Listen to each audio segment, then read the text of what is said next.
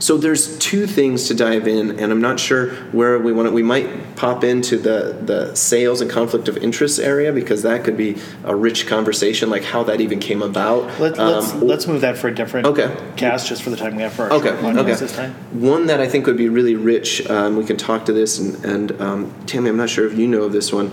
Casey, we addressed this in that other podcast we were referring to earlier. That's even more controversial, and it touches on some of the things, but I don't know why. It was a little more poking, I think, in that one. We'll post that. The reason we debated it is because it's a podcast only. It was before we did webcasts, but that'll be one specifically. We make sure people have access to. And I also know that it went significantly longer because we went way deeper. So we may divide that into like 3 30-minute sections or something like that, because it went really long. From that, if I'm remembering correctly, but there's a really wonderful thing that you helped me when we talk and travel on planes. We'll develop, and it's always an interesting conversation. One of them was this whole concept about, and I wasn't sure if you had heard about this, about being a neutral buoy in the water. And that if be it a sales situation, or be it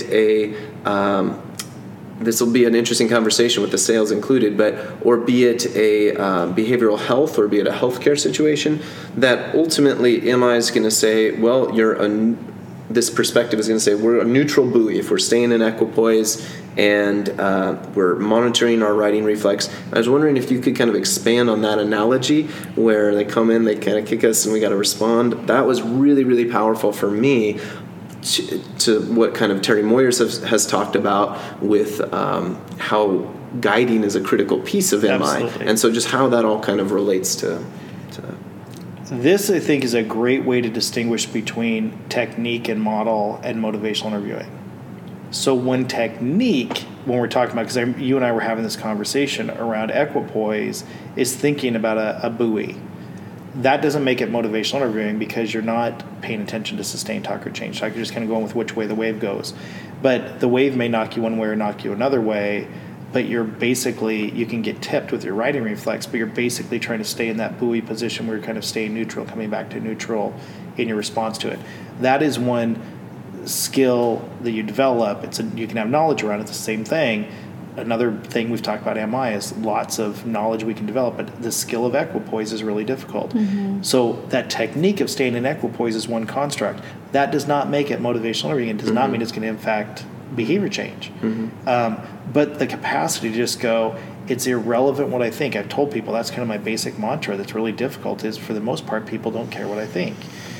They don't necessarily want my opinion. And if they want my opinion, they're going to take it and run with it. It may or may not be an MI-based conversation, because their ambivalence is resolved and they just want some information. They're like, oh, Casey, that's exactly what I needed to hear. Perfect. They run out and it has an impact on them.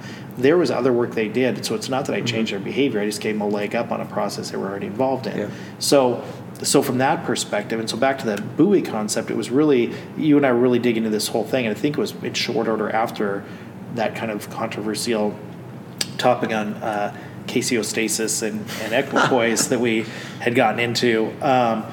But what it is can you go into a conversation and be able to allow the wave to knock you one way or the other, but stand kind of in center and be able to get back to center? Then you shift into strategies within MI as far as, I always think when people are saying, well, because one argument is, if you're staying in equipoise the whole time, then why would you give preferential treatment to one side or the other? That immediately means you're falling out of equipoise. And what I've always maintained is, there's a reason the person is sitting in front of me. Huge. I was going to say huge. There is a reason they're sitting in front of me. And they're not sitting in front of me because they came in to get a mani-pedi.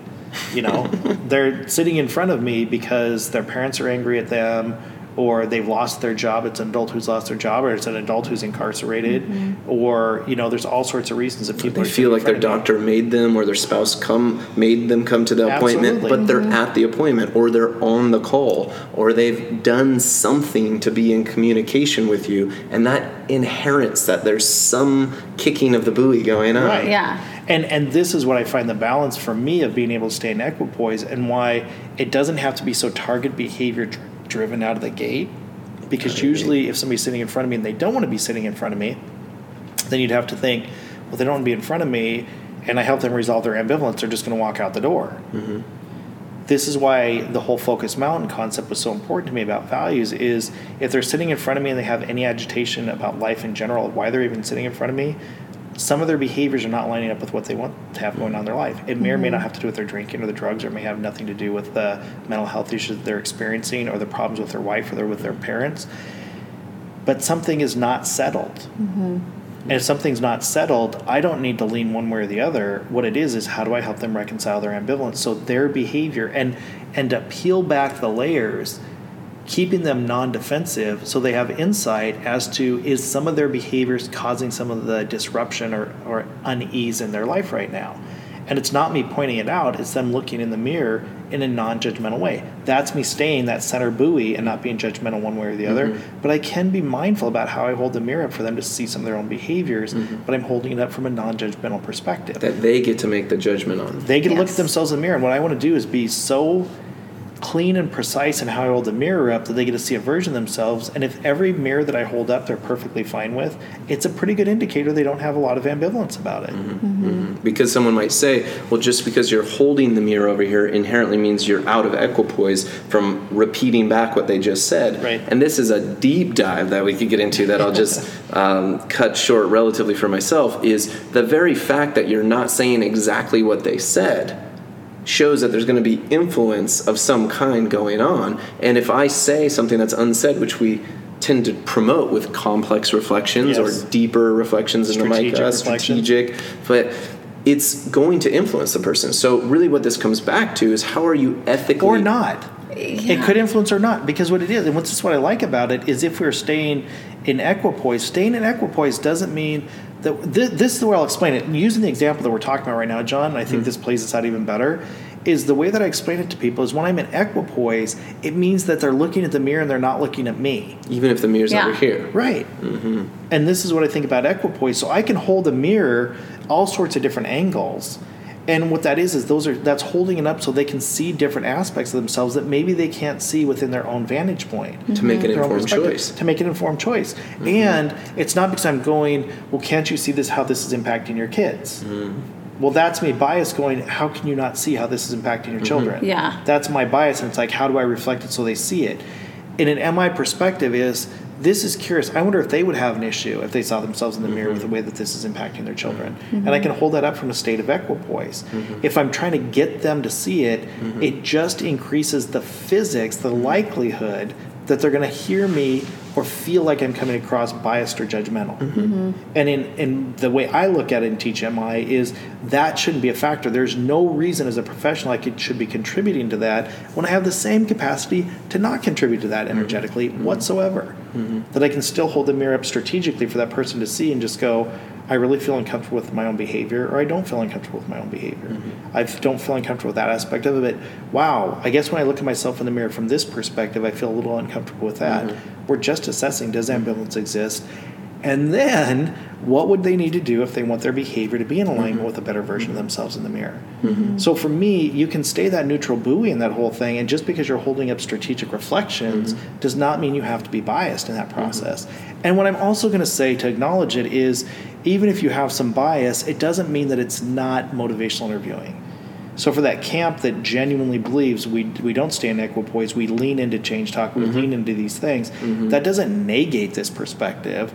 All I would propose is that increases the likelihood that there could be an energetic feel from that person that feels like you're being judgmental or think they're doing the right thing or the wrong thing when you lean into something with an attachment to their outcome. I just think it increases the probability or the potential for somebody to have a resistant reaction to that. Which then has them maybe feel guilty about something versus really internalize it as being like, gosh, I'm not being the person I want to be. So there's a lot to thinking about that in that world. And I'm curious, you can go ahead. You looked like you were going to respond. Well, I was just going to say one of the things that I've always thought of, and I think you had mentioned this to me one time, but when I go into these tougher conversations where I'm holding the mirror up, I try so hard to hold the mirror up in front of me so they forget that they're talking to me. Yes. And I'm trying so hard for it to constantly just be in their own head.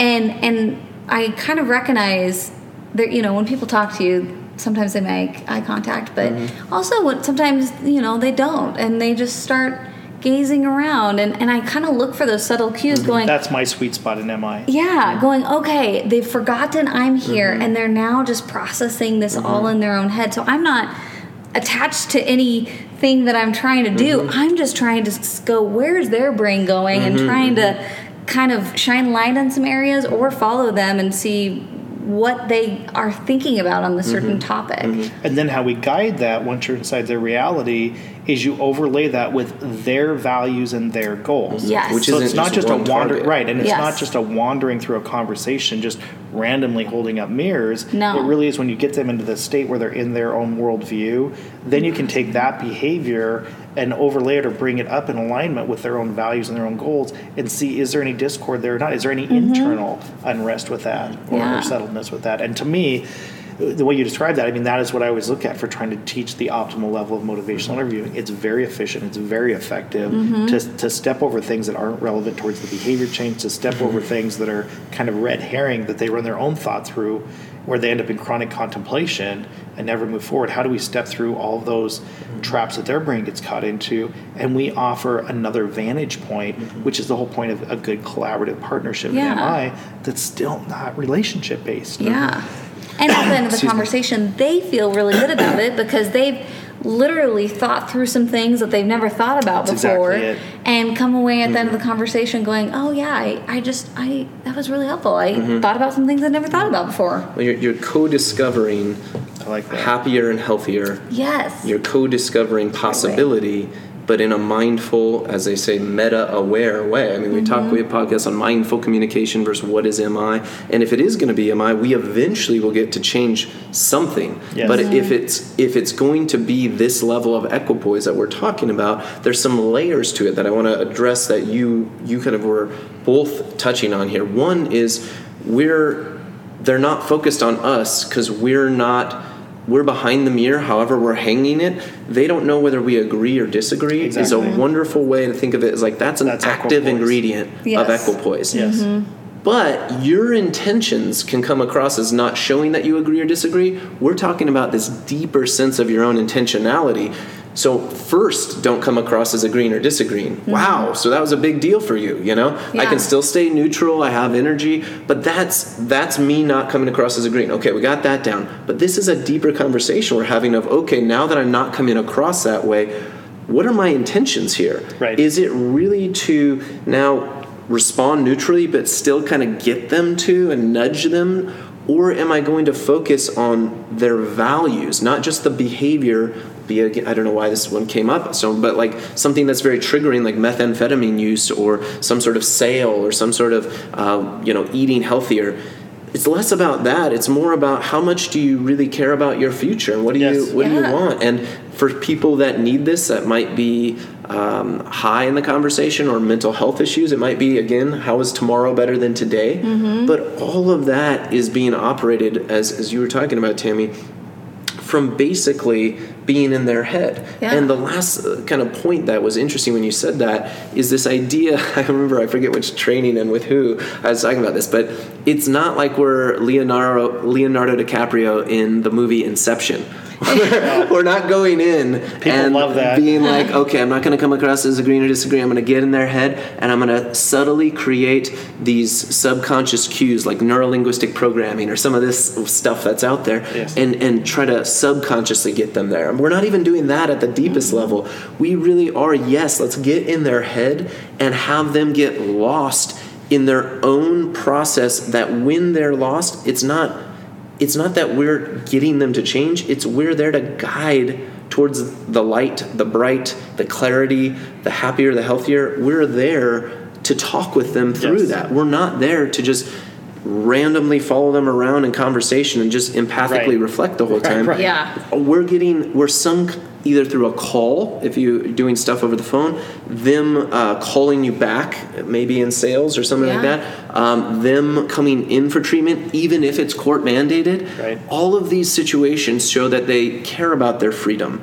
There's some level of interest in something here, that there's some level of well-being, that there's these values in these places to really start to think, gosh, why are they talking with me? Why would they even be here? And if you're not sure where to start, that's a wonderful place to start in their head and then start these angles of reflections that are strategic and aware, but still unbiased to see if they care about happier and healthier. And it seems like that's kind of the essence of what we're getting at here when we think of Righting Reflex and equipoise. So, sorry, go ahead. Oh, I was just going to say, I still love this clip that I sent to you from one of our recordings a while back, but literally, I watched it this morning or last night, but it was like, no one ever gets mad that you get out of your own reality and you put yourself in their reality to see the world through their eyes. Yes. Seriously, no, I don't know anyone that would get mad about that. I had a coaching, and this is where if you've done a lot of taping or a lot of a process where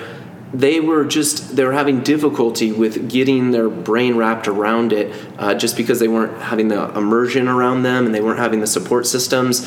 And so they were frustrated, and I just am naturally in this state of like, oh, well, gosh, yeah, I mean, with that going on and this going on, the person's just like, don't reflect to me. And I remember just being like, wow, okay, wow. Well, you know that's already, a part of what I am, and even as I say that, that's a reflection. Well, gosh, I mean, this is all about you, so I can do a variety of things. At this point, I mean, what would you like from this process? What would be most helpful then if you're not wanting empathy, but it's frustrating, and you're not wanting me to do anything? What do you want to do with our time? Yeah. And there's this almost surrender to just be helpful compassionately that isn't a technique. It's a way to be with people. It's what Dr. Bill Miller talks about with Carl Rogers' work, a way of being, that book. And that's really what we're talking about. That isn't just one thing. It's how you see them. It's how you respond to them. It's how aware you are of your writing reflex and how that gets expressed. You were going to, Sorry. The one thing I'll wrap up with, and just to pull it to a close, the one thing that I would want to make sure that we have to touch on as we're pulling this together is just because you're an equipoise does not mean you're a robot. Yes, good point. Stoic, yeah. And I what I was thinking about when I was listening to you, I was thinking about the curiosity that we have, and you were diving deeper into this, John. And what struck me was a moment in one of Dr. William Miller's videos that I've seen with the nonverbal man, and the man had just talked about that he'd hit his wife, and I remember Miller's response, and I've studied this so often, just watching it. I've seen it hundreds and hundreds of times. And what I keep thinking is, Bill doesn't really care what he thinks about his own thought about domestic violence. So his question is, well, what do you make of that? Of you hitting her like that? Yeah. And so you don't have to be stoic. You don't have to be poker-faced. You can be genuinely curious, but we can have a righting reflex to the fact that most people in our society would and should have a reaction to somebody in a domestic violence situation. But our reactions are not going to change that person's behavior. It's going to actually generate more defensive response. Yeah. So this is the thing that I think of, and you've shown examples of it for people that aren't watching the video part of it. What do we look like when we're out of equipoise, and how can we still stay in equipoise and be curious? But I just don't want people to walk away thinking that equipoise is you're so neutral. You are so neutral, but you don't have to be like plastic or robotic or so neutral in your response. You can be genuinely curious. And what I think of, and that's why I was thinking of that response of Bill's was, well, what do you make of that? And I think what a great neutral, it doesn't matter what I think about what happened between you and your wife. What I'm curious about is, what do you make of it? And is there any internal conflict or not? And if I had any tone of judgment whatsoever in my voice around that, it's like, well, what do you make of that? And there's that kind of equipoise for sure. That it's just like, well, that's not okay. So I'm hoping you realize that's a problem. If that comes out of me, that's socially appropriate, maybe, but it's not going to help him go deeper into, is his behavior in line with his values? It's going to be, he's judging me, and he has a reaction to that. So again, that's why I want to kind of wrap up this whole thing as well too, is just saying there's so many ways that righting reflex, equipoise, that resistance play into any MI-based conversation. I love these podcasts, webcasts we've done, because I think it really does help increase knowledge. But I think you develop a profound understanding that there is a wide gap between knowledge and skill. Yes. To be able to do it masterfully. And this is one of those core Belief. constructs that I think, I mean, probably more than almost any other construct that we talk about, more people come back to the trainings and just say, oh my gosh, so managing your writing reflex is so much different. You know, I get it up in here, I get it in my head, but this is really hard. I have lots of opinions about lots of things. Yes. And I see patients and clients that I really want to tell them what to do, and managing my writing reflex is really difficult to do that. So that's why I like these kind of conversations. But I just wanted to kind of pull it together with that. And some final thoughts. I'll be curious of your final thoughts, just so I don't lose them in my short-term memory. I'm going to be a little egocentric to go there because there's so many wonderful, rich things to talk about here. But one theme I got from this is really just being aware of our professional projection, our societal projection, our projections as people. And that the more I act from that place, the more I'm in my head versus their head, the more I'm doing that, the probably more I'm going to respond to my writing reflex and be at equipoise. Yes. And so that is just a fundamental thing. The other fundamental thing is that they're engaging with me as a theme. They're talking with me. So that means, what do I be curious about? Their motives and possibilities to achieve those. Yeah. And just starting there, what do you make of that? What do you make of your situation and why you called or why you're here? Or just starting there is so different than I'm going to diagnose you with the feedback I have and fix you and try to give you unsolicited advice, even if it's really well-meaning or I feel very justified in it. So those are some of the themes. And there's really just a sense, too, of if you want more practical examples, that we have audios that we're going to dissect that we've done of different scoring levels of some different scenarios. Where you'll check into some of those. And we'll get them out there so you can actually hear what that sounds like more specifically, and we can dive deeper into them if you wish in webcasts or whatever you'd like. But I think that'll add some more concreteness to the concepts we're talking about. And we kind of opened a whole nother can around having a whole separate webcast of getting into equipoise and sales and how we even are involved in that and how that happens and ethical influence. That'll be a rich one, so I'm looking forward to that.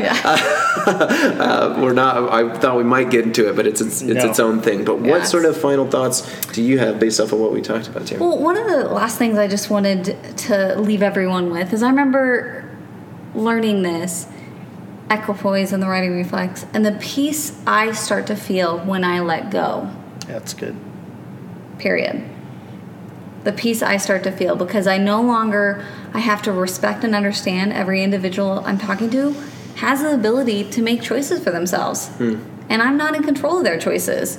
And the more I recognize and honor and respect that in them, the more I'm like, you know what, you have the right to do you, and I can help you navigate this. And my goal is to help you go through this process like we talked about, but it is such a peaceful feeling to also recognize that you can't control people, period. You know, and I wasn't going to say anything else, but that just, the one thing I'll add to that, Tammy, is the beauty in staying in equipoise is you don't have to agree or disagree. Yeah. And when you're talking about there's a piece that comes from that, and I think just to be even professionally in a place where you don't have to be burdened with agreeing or disagreeing. Yes. You have to be burdened with being strategic in how you respond, and you're not a passive bystander in an MI-based conversation. You're an active participant in an MI-based conversation. But I think part of that piece comes from, you know what, I don't have to be in a normal social situation where I'm agreeing or disagreeing. Yes. I don't have to give so much attention to my writing reflex because, again, they don't care what I think. Yes. You know, so it's just like, wow, there's so much more space because people get fearful that it's like there's so much to learn in MI. There's so many moving pieces. There's so many things going on. And fundamentally, I'm like, yes, there is.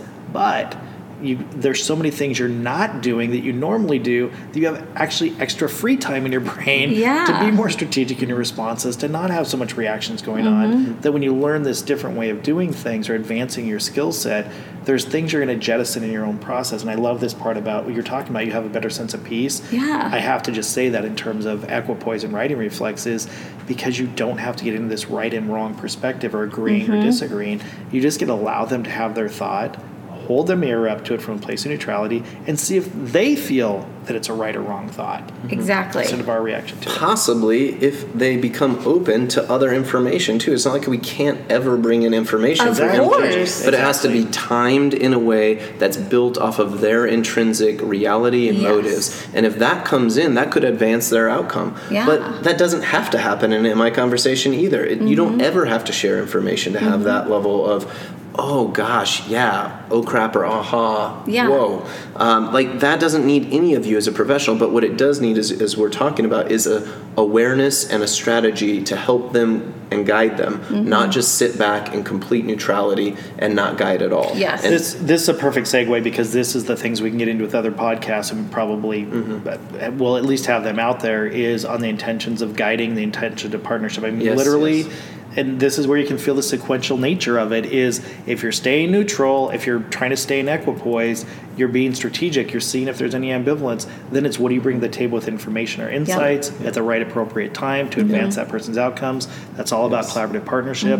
What is Tammy's values and goals? What's that individual's values and goals? Are we Yep. guiding them towards that better outcome? This is where you can see if you start with some of these fundamental skill sets and practices, that's where you start to build a really mindful, intentional MI-based conversation. And these are some of those core skills that get us there. And lastly, I'll add with the points that have been brought up, you can do it with your style. You can do it with your style of language. You can do it in a different culture. There's all these possibilities, and if you get mindful and good at this process, it can free you and bring you peace of mind while freeing them and bringing them peace of mind, which gets into our other podcast on how could the world be so much better with MI. Yes. Because you're so present, the outcomes come. Yes. And you're being Yes. present and it's bringing peace and freedom. So that's its own positive end note that equipoise and Righting Reflex, if we're aware of it and we lean into helping with those things, we can do those things in the world. So hopefully this has served you. And we are the MI guys, the group, a plural here, that it will include MI Tammy guys. from time to time. Hashtag MI guys. And please follow us if you're finding this valuable. And in particular, if you want any specific thing that's been brought up or you want to challenge something, you want to get controversial, we can do that. If you want to bring up examples or webcasts, we can do that. This membership is really all about you, and we're really trying to hear from you. So the more you speak up, the more we can customize this. So thank you so much for your time. Again, our whole back tagline is to Provide the communication solution that's going to change your world. exactly. Boom. All right. Thank you Thanks. guys. Bye. Bye.